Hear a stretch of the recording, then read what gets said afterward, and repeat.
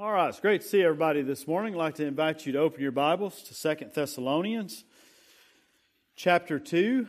2 Thessalonians chapter 2. The song that we just sang really well articulates much of what we're going to be looking at, or really it puts to lyrics what we will be looking at this morning, what we'll find in 2 Thessalonians chapter 2, verses 13 through 17. After I've read this passage, I want to share with you a message entitled Obligations in the Church. All right, so 2 Thessalonians, beginning at verse 13. Again, we're working our way through 1st and 2nd Thessalonians, so the reason we're here today is because we're preaching through the book of 2 Thessalonians, and this is the text that we could say God has for us this morning from His Word.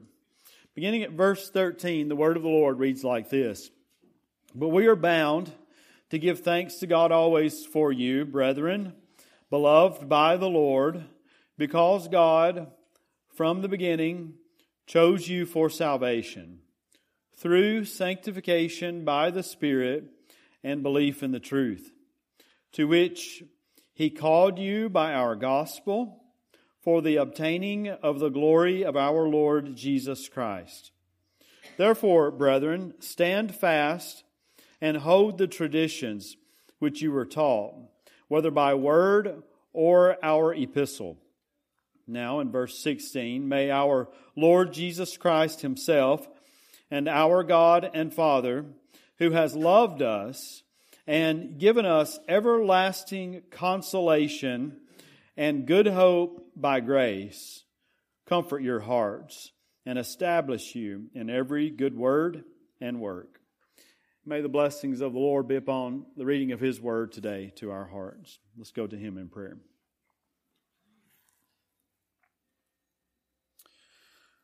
Father God, we come to You as God our Savior. Lord, we thank You that the grace of God has appeared, bringing salvation to all men. Father, we know that grace has appeared in the person of Your Son, Jesus Christ, who Himself gave Himself for us, that He might redeem us. And Lord, today as we look at this passage, I ask You, Lord, give me grace, give me help, give me strength to deliver this message to Your people. And I pray, Father, as I've already prayed, but I pray for myself, for them, that You would give them grace to be able to hear Your word and to receive it as it, not as the word of men, for it surely is not that, but it is the word of God. And Lord, today I ask You to bless it, bless the preaching of it to our hearts. And I pray this in Jesus' name. Amen. Obligations in the church. If you look at this in verse 13, it says that, but we are bound. And then down at the bottom of my Bible on the same page, another translation for that is under obligation. But we are under obligation. That's why I got the title that I got for this, and 3 points derived from it, from these verses. One commentator quoted Denny as rightly putting it here that this is a system of theology in miniature. What we find, particularly in verses 13 and 14, is a system of theology in miniature. But really, it is the entire passage that gives us this theology in miniature. Not only our salvation and our initial coming to Christ, but then our remaining in Christ and how we are to live out our lives. And then finally, at the end, the one who supplies us the ability to do this. So it's all here found within this text of Scripture, and I look forward to working through it together with you. The first thing that we're going to see here is that the first obligation is to thank God always. Now, as we work through this first verse again, but we are bound. Again, that means under obligation. to give thanks to God always. So you see my first point right there. You notice who he's giving thanks for. He says, for you. So the Apostle Paul, the one who founded this church, who brought the gospel to Thessalonica in Acts chapter 17 is where it's recorded. And I think it says many or a multitude believed on the Lord Jesus Christ there. And so this church is founded. And now he's writing back to them probably within a couple of years of them coming to know Christ as their Savior. And he's written to them about some hard-hitting stuff in the first 2 chapters of 2 Thessalonians and certainly as well in 1 Thessalonians. But he is thankful always to God for them, for this church, which has been established there and ultimately which God has brought about in Thessalonica. He calls them brethren in verse 13. For you, brethren, beloved by the Lord. And we might think of 1 John 3:1. Behold, what manner of love the Father has bestowed upon us that we should be called children of God. And so he knows that they are loved by the Lord. Now, why would he give thanks to God? The reason, as we're going to see, that he would give thanks to God is because ultimately, church, salvation is of the Lord. And we see this displayed and articulated in this passage of Scripture. 2 reasons here. First of all, we see that God chose. In verse 13, God chose. Now let's just kind of work through this. All right, so here's what we see. Brethren, beloved by the Lord, because God from the beginning chose you for salvation. All right, so let's look at this. What does he mean by from the beginning? All right, does it mean from the beginning of their salvation? From the beginning when he went to Thessalonica? Paul doesn't tell us exactly what beginning means here. But we might get an idea of this in some other passages. And why don't we take a glimpse at them together? If you'll turn over to Ephesians chapter 1, verse 4. Some of you might suspect that we would turn here, but let's do that because it's important to do this because we see in this probably what Paul means by beginning.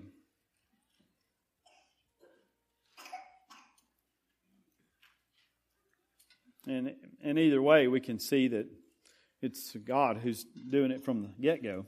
Verse 4, Ephesians 1, just as He chose us in Him before the foundation of the world, that we should be holy and without blame before Him in love. Now, I'll point out to you in this, before the foundation of the world. Maybe that gives us some idea.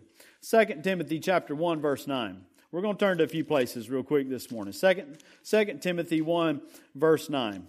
This is a powerful passage of Scripture here. If you're not familiar with this in 2 Timothy 1, I commend it to you to spend some time here.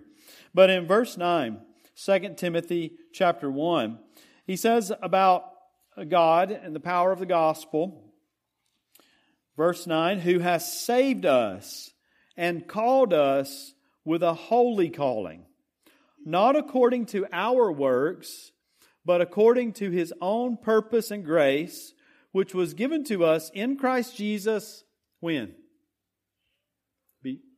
Before time began.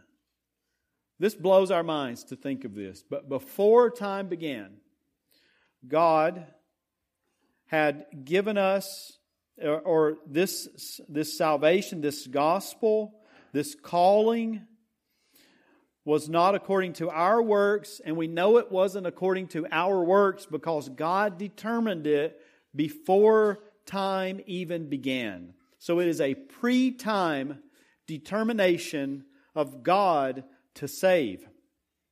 Now, another that I would ask you to turn to is Titus chapter 1. This is another pastoral epistle.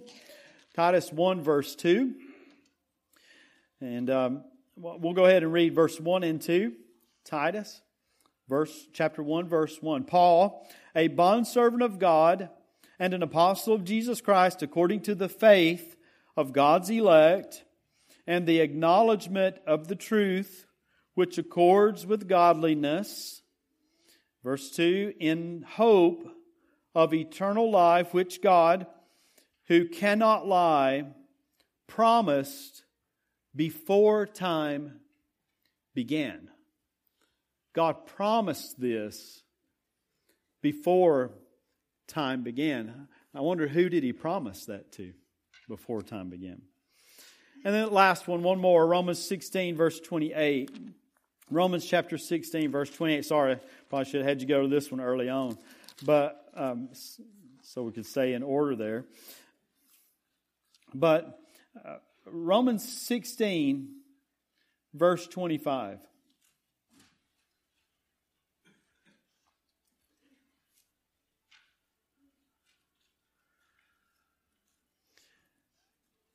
The Bible reads there, "Now to Him who is able to establish you, according to my gospel and the preaching of Jesus Christ, according to the revelation of the mystery kept secret since the world began."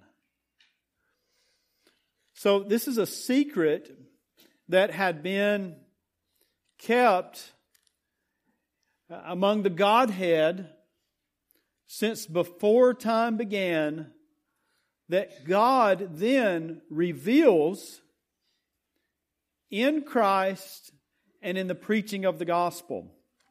Now, we might ask the question, why would God do this? And I just happened to be reading through the Gospel of John, chapter 17, this week in my New Testament class. And in here, a verse jumped out to me. At the end of verse 24, I'll read the whole verse. You can just listen.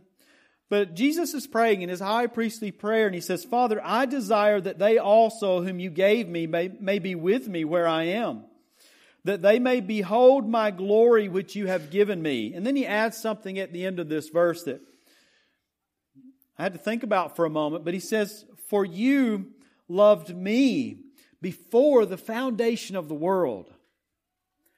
How is it that God could choose from the beginning, from before time began, from before the foundation of the world, His elect? He did that in Christ and because of His love for Christ. And when Christ came and died, He came and died to save His people from their sins. So we see in this that God takes the initiative in salvation. He certainly took the initiative. Because He did not do it because of our works. He did not do it because of the family you were born into. He did not do it because any works of righteousness which we have done. But God did this according to His plan and because He loved us. We see initiative. In going back to 2 Thessalonians verse 13, "From the beginning chose you for salvation." The second thing we see in this is the enacting of salvation. This is the second part of verse 13. Not only did God take the initiative in salvation, He was the prime mover in our salvation. But also we see that there is an enacting of it. There are some things that had to happen for salvation to occur. There are some things that had to happen for you. There are some things that had to happen for me. And there are things that must happen for anyone who will come to believe in Christ. And there were some things that had to happen for everyone who has believed in Christ before us. Two of them are listed here. At the end of verse 13, He says that this choosing you for salvation was through... The salvation happened through sanctification by the Spirit. The word sanctification, again at the bottom of my Bible, it means being set apart. So there's something here that had to happen to change us positionally. You see, there is a sanctification, and we've already seen this in 1 Thessalonians 4, that is a progressive sanctification, where He's talking to the church. This is the will of God, your sanctification. And He tells the church this. Church, it is the will of God for you to be sanctified, to grow in holiness. But here, He says that this is sanctification of the Spirit positionally. Meaning that the Spirit of God calls us to be born again unto a living hope through the resurrection of Jesus Christ from the dead. Jesus told Nicodemus, unless a man is born again, he will not see the kingdom of God. And here we see the Spirit of God sanctifying those who were dead in their sins, and awakening them that they might have life unto God. You see, John 6:63, the Spirit gives life. The flesh profits nothing. The words that I speak to you, they are spirit and they are life, Jesus said. John 6:63. So there's a sanctification of the Spirit. This had to happen. Folks, if you don't have the Spirit of God, you are not a child of God. And without the work of the Spirit in us, we as dead sinners cannot awaken ourselves to God. There is one who must quicken us, one who must make us alive. Ephesians 2. And the Spirit of God does that. But we see the second aspect of this is belief in the truth. That had to happen. There are no unbelievers who are Christians. Y'all understand that? When you come to the doctrines of election, it's hard to swallow for some folks. I think most of our folks here, you're at least friendly to it. Most folks agree with it, but most everybody here is friendly to it. We know everyone's not friendly to it, but listen, in election and in God's choosing, that does not mean the person does not believe. I have talked to believers who say that, God's elected, therefore we don't even need to go and preach the gospel to anybody because He's going to save His elect. That is not what God has said in His Word. God has said that we are to go with the gospel. We are to preach the gospel. And those who believe are saved, and they will not be put to shame. See, there is a belief in the truth that has to occur and that will occur for all those whom God chooses.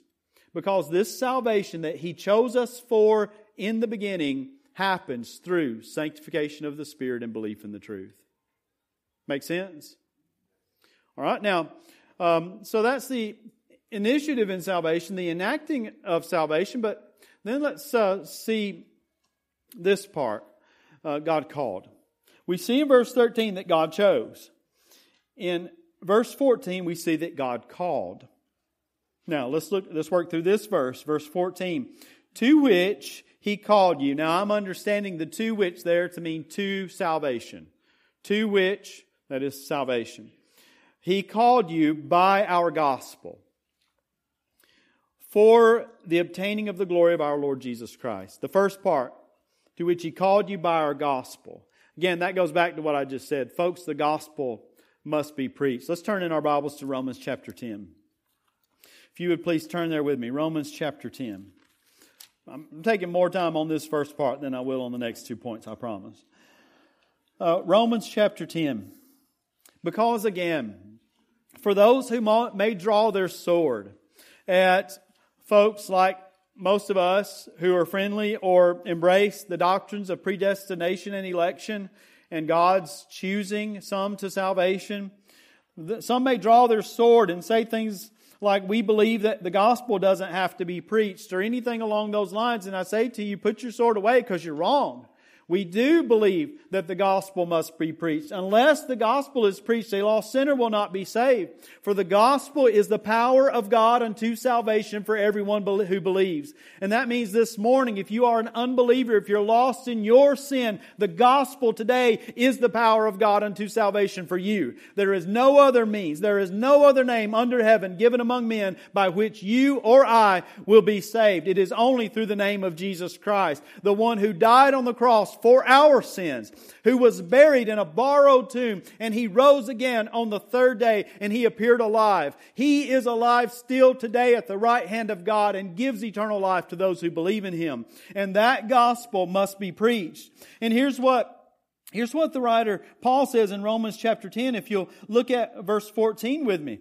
It says, how then shall they call on Him whom they have not believed? In other words, in verse 13, whoever calls on the name of the Lord shall be saved. And then verse 14, how then shall they call on Him whom they have not believed? And how shall they believe in Him whom they have not heard? And how shall they hear without a preacher? We see it there. that the calling of a person on the Lord can only happen if they hear the message of the gospel.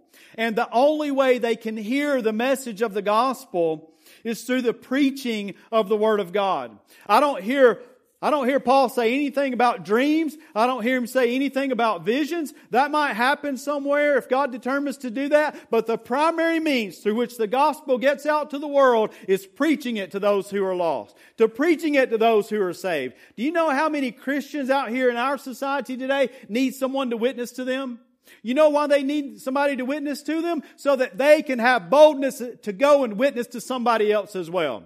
So that they, through your example, through you opening your mouth, would be encouraged themselves to open their mouth and tell somebody about Jesus. We ought to be a people who are ready and willing to proclaim the gospel of Jesus Christ to our society. When was the last time you told somebody about Jesus? Did you not know that through the gospel that you and I preach, God is calling lost sinners to Himself? We must preach it. We must share it. We must speak it. You see, there's two things here. There's an invitation to salvation in this calling of God. There's an invitation to salvation.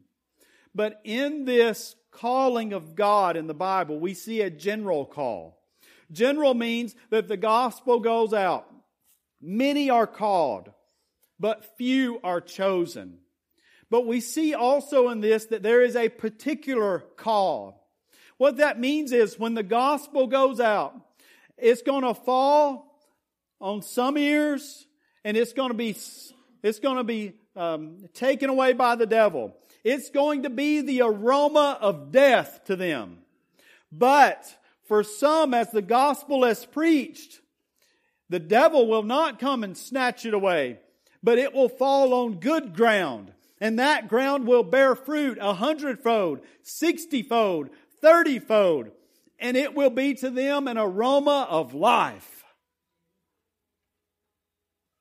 So our job, our responsibility is to preach the gospel and let the Spirit of God sanctify the people that He determines to sanctify. And they will believe. All right, so general call, and there's a particular call. And we also see in this the inheritance of salvation. Y'all see why this is a theology miniature, system of theology miniature? Now, I got to turn back there, 2 Thessalonians verse 14 at the end of it. To which He called you by our gospel for the obtaining of the glory of our Lord Jesus Christ. The last part of verse 14 is what we're looking at now. Look at this and soak it in. According to verse 14, why did God call you by the gospel?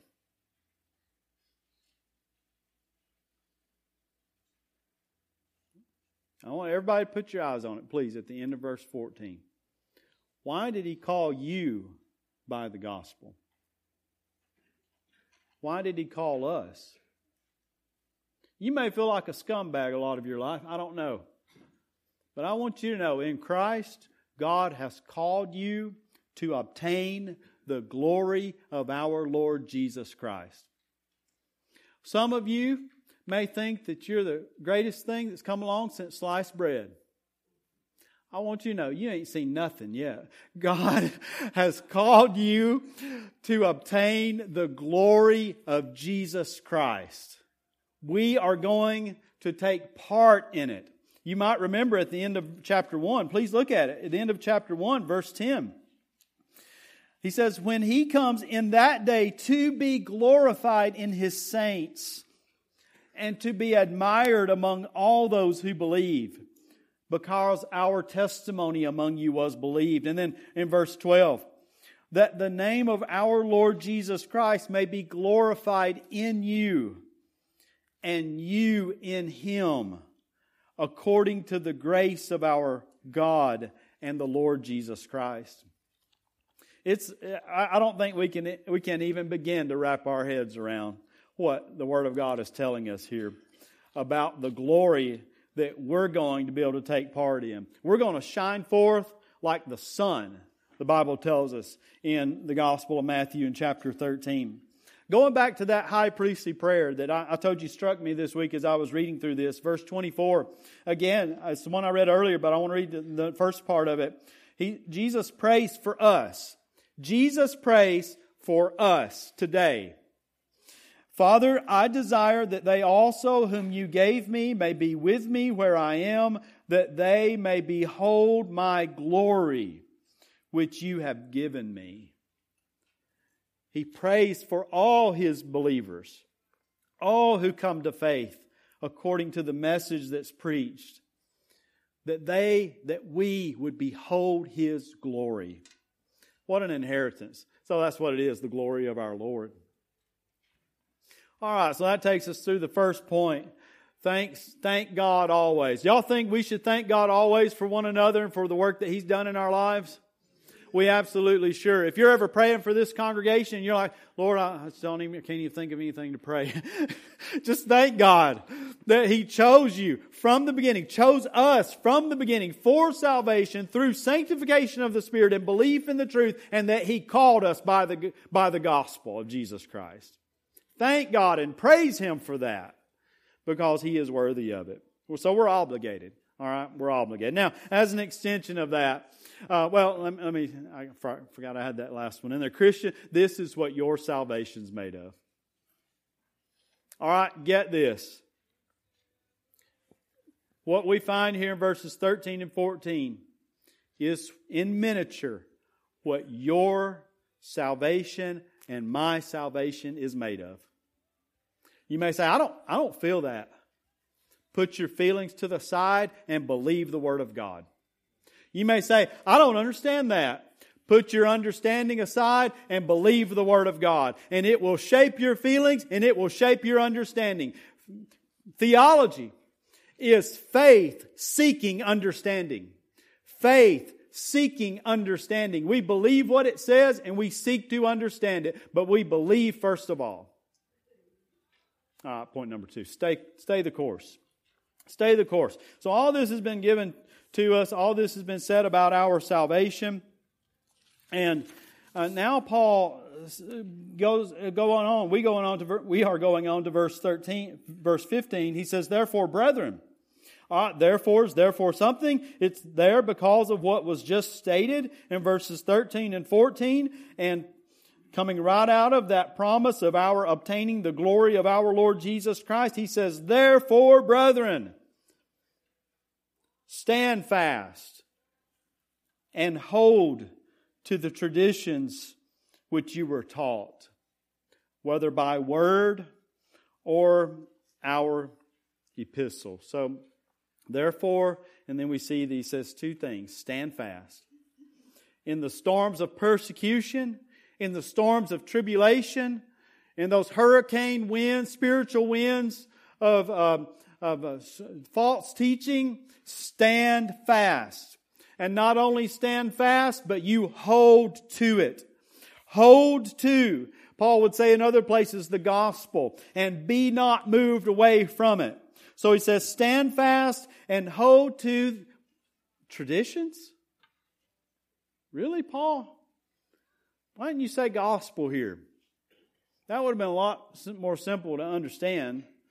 What are you talking about with these traditions? A tradition is a little homespun, I guess, definition that I'll give you here. A tradition is a practice or belief that is handed down from one person to another. Or you might say from one group of people to another group of people. All right, so that's basically what the word tradition means here. Tradition is a practice or belief that is handed down. It can also mean the teachings. So it can mean the teachings. All right, now, their traditions came in 2 ways. What were the 2 ways that they came? Y'all see it in the verse 15? All right, by word and letter, or word and epistle. All right, so the traditions that they were to hold to were given to them by spoken word, and they were given to them by the written word. That's pretty simple and clear. So we might say, Paul, what are all these traditions? Does it mean there's supposed to be a first Sunday fellowship meal on the first Sunday of every month and you take the Lord's Supper then? Or does it mean that there's supposed to be Christmas plays and there's supposed to be revival services in spring and fall? And that when everyone leaves, you're supposed to say, peace be with you. That we're supposed to have vacation Bible school in the summer. And that we are supposed to have a particular style of music. It's all supposed to be traditional, or it should all be contemporary, or that there should be a blended service with both. Where you sit ought to be tradition, and even the exact order of service. All of these things are traditions that we are to hold to. Is that what Paul's talking about? Do y'all find any of that in the written Word of God? Let me ask you something though. Do you find anything about the church fellowshipping with one another and breaking bread together? Yes, you do. Hold that tradition. Do you find anything about taking the Lord's Supper? Yes, you do. Hold that tradition. You see how it can go? Do you find anything about loving one another? Absolutely. Let brotherly love continue. Hold that tradition. Those are the traditions which we ought to hold to. Those traditions which are clearly derived from or expressly written in Scripture. All else is negotiable. If this is not the case, man becomes the authority in the church and not God in His Word. 2 Peter 1 says that God has given us all things that pertain to life and godliness. Overseers in a church are to keep watch over the church, to ensure that the church does not begin to go down this slippery slope that could lead to self-righteousness and even legalism. So we have to keep a careful watch on that, and the entire church ought to be aware of that. We ought to hold to the traditions as we take them from Scripture, the written Word of God. All right, so we better move on from there. Traditions can be bad. Can be bad. But not all traditions are bad. We find them to be a negative thing at places in Scripture, but not always. And this is a case of not always. Now, I have in my notes here, 2 Thessalonians 3:6, see this verse, and I have it emboldened with all capital letters. So we better see it before we move on from this. All right, so 2 Thessalonians 3, verse 6. Says, you should see it right there in the next column or on the next page. But we command you, brethren, in the name of our Lord Jesus Christ, that you withdraw from every brother who walks disorderly and not according to the tradition which he received from us. All right. Now, this passage, verse 15, as interesting as it is being plugged in there, should remind us of something. Complacency is not an option, even in light of God's purpose from eternity being fulfilled in our salvation. There is no mindset of letting go and letting God. Paul says, stand fast and hold the traditions. So we must continue to do that. Being chosen for salvation is no license for complacency. No license for complacency or laziness. It is no license for that. Those are big words, so it might take a minute to write that. Complacency or laziness. Stand fast, church. Hold to the traditions. Read your Bibles. Know what God says in His Word. The new year's coming up before you know it. Read your Bible. Plan to read your Bible and to know God through His Word. All right, let's go point number 3 as we wrap things up. Expect more. We're obligated to give thanks to God always. We are obligated to stay the course. And finally, we're obligated to expect more. We see this in verses 16 and 17. Let's work through this together. Verse 16, now may our Lord Jesus Christ Himself and our God and Father. Now, this is an opposite arrangement of what you find in 1 Thessalonians 3:11. Because there he says, may our God and Father Himself and our Lord Jesus Christ. The Himself there is added for its intensity. Now notice in verse 16, where after it says Father, the word who is there. It's singular. Who has loved? The verb loved is singular. And given. The word given is singular. Now the reason I'm pointing that out is he says our Lord Jesus Christ and our God and Father. You would think it would be plural. The who ought to be plural, but it's not. It's singular because of the oneness of the Godhead. The oneness of the Father and the Son. So, the Father and the Son, singular, have loved us and given us everlasting consolation and good hope by grace. So what do we see here? In the first part of this, we can expect more because after all, God has already given us eternal consolation, eternal comfort in Christ.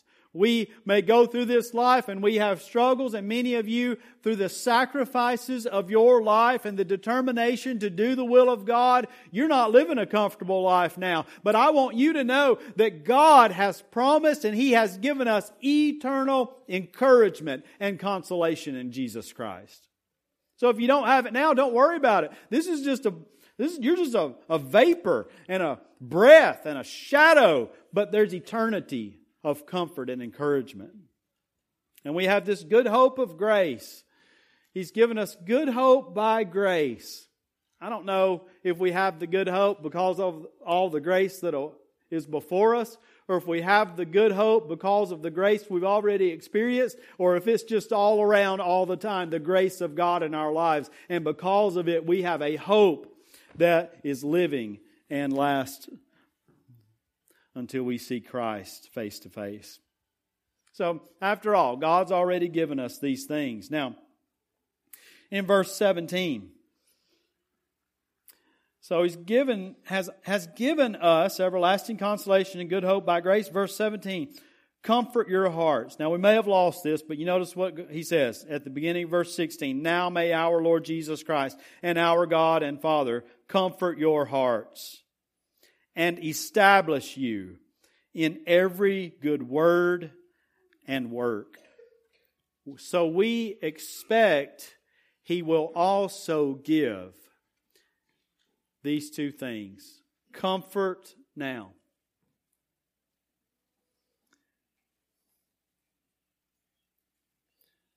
And strength for every good word and work. You know, I said that a while ago about struggling now, difficulty now, and the promise of eternal consolation. Isn't this cool? That He says now, even in the midst of persecution, tribulation, false teaching, like the Thessalonians were facing, may God give you comfort now.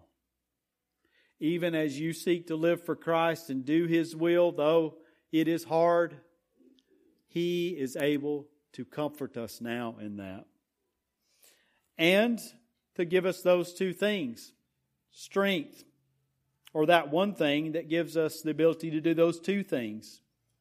Strength for every good word and work. Now, is that the last slide? I think it is, yeah. So,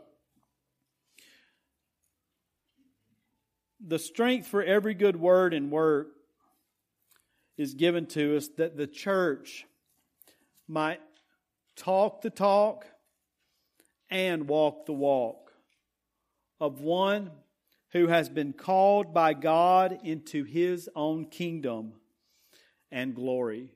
What He's dealing here with is not only our saying, but also our doing. That's neat because I can't think of a lot of places where good words are brought in.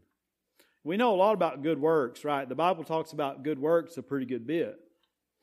But as far as good words, that's pretty cool because that lets our lives line up. What we say and what we do match. And God alone can give us the strength for this to happen.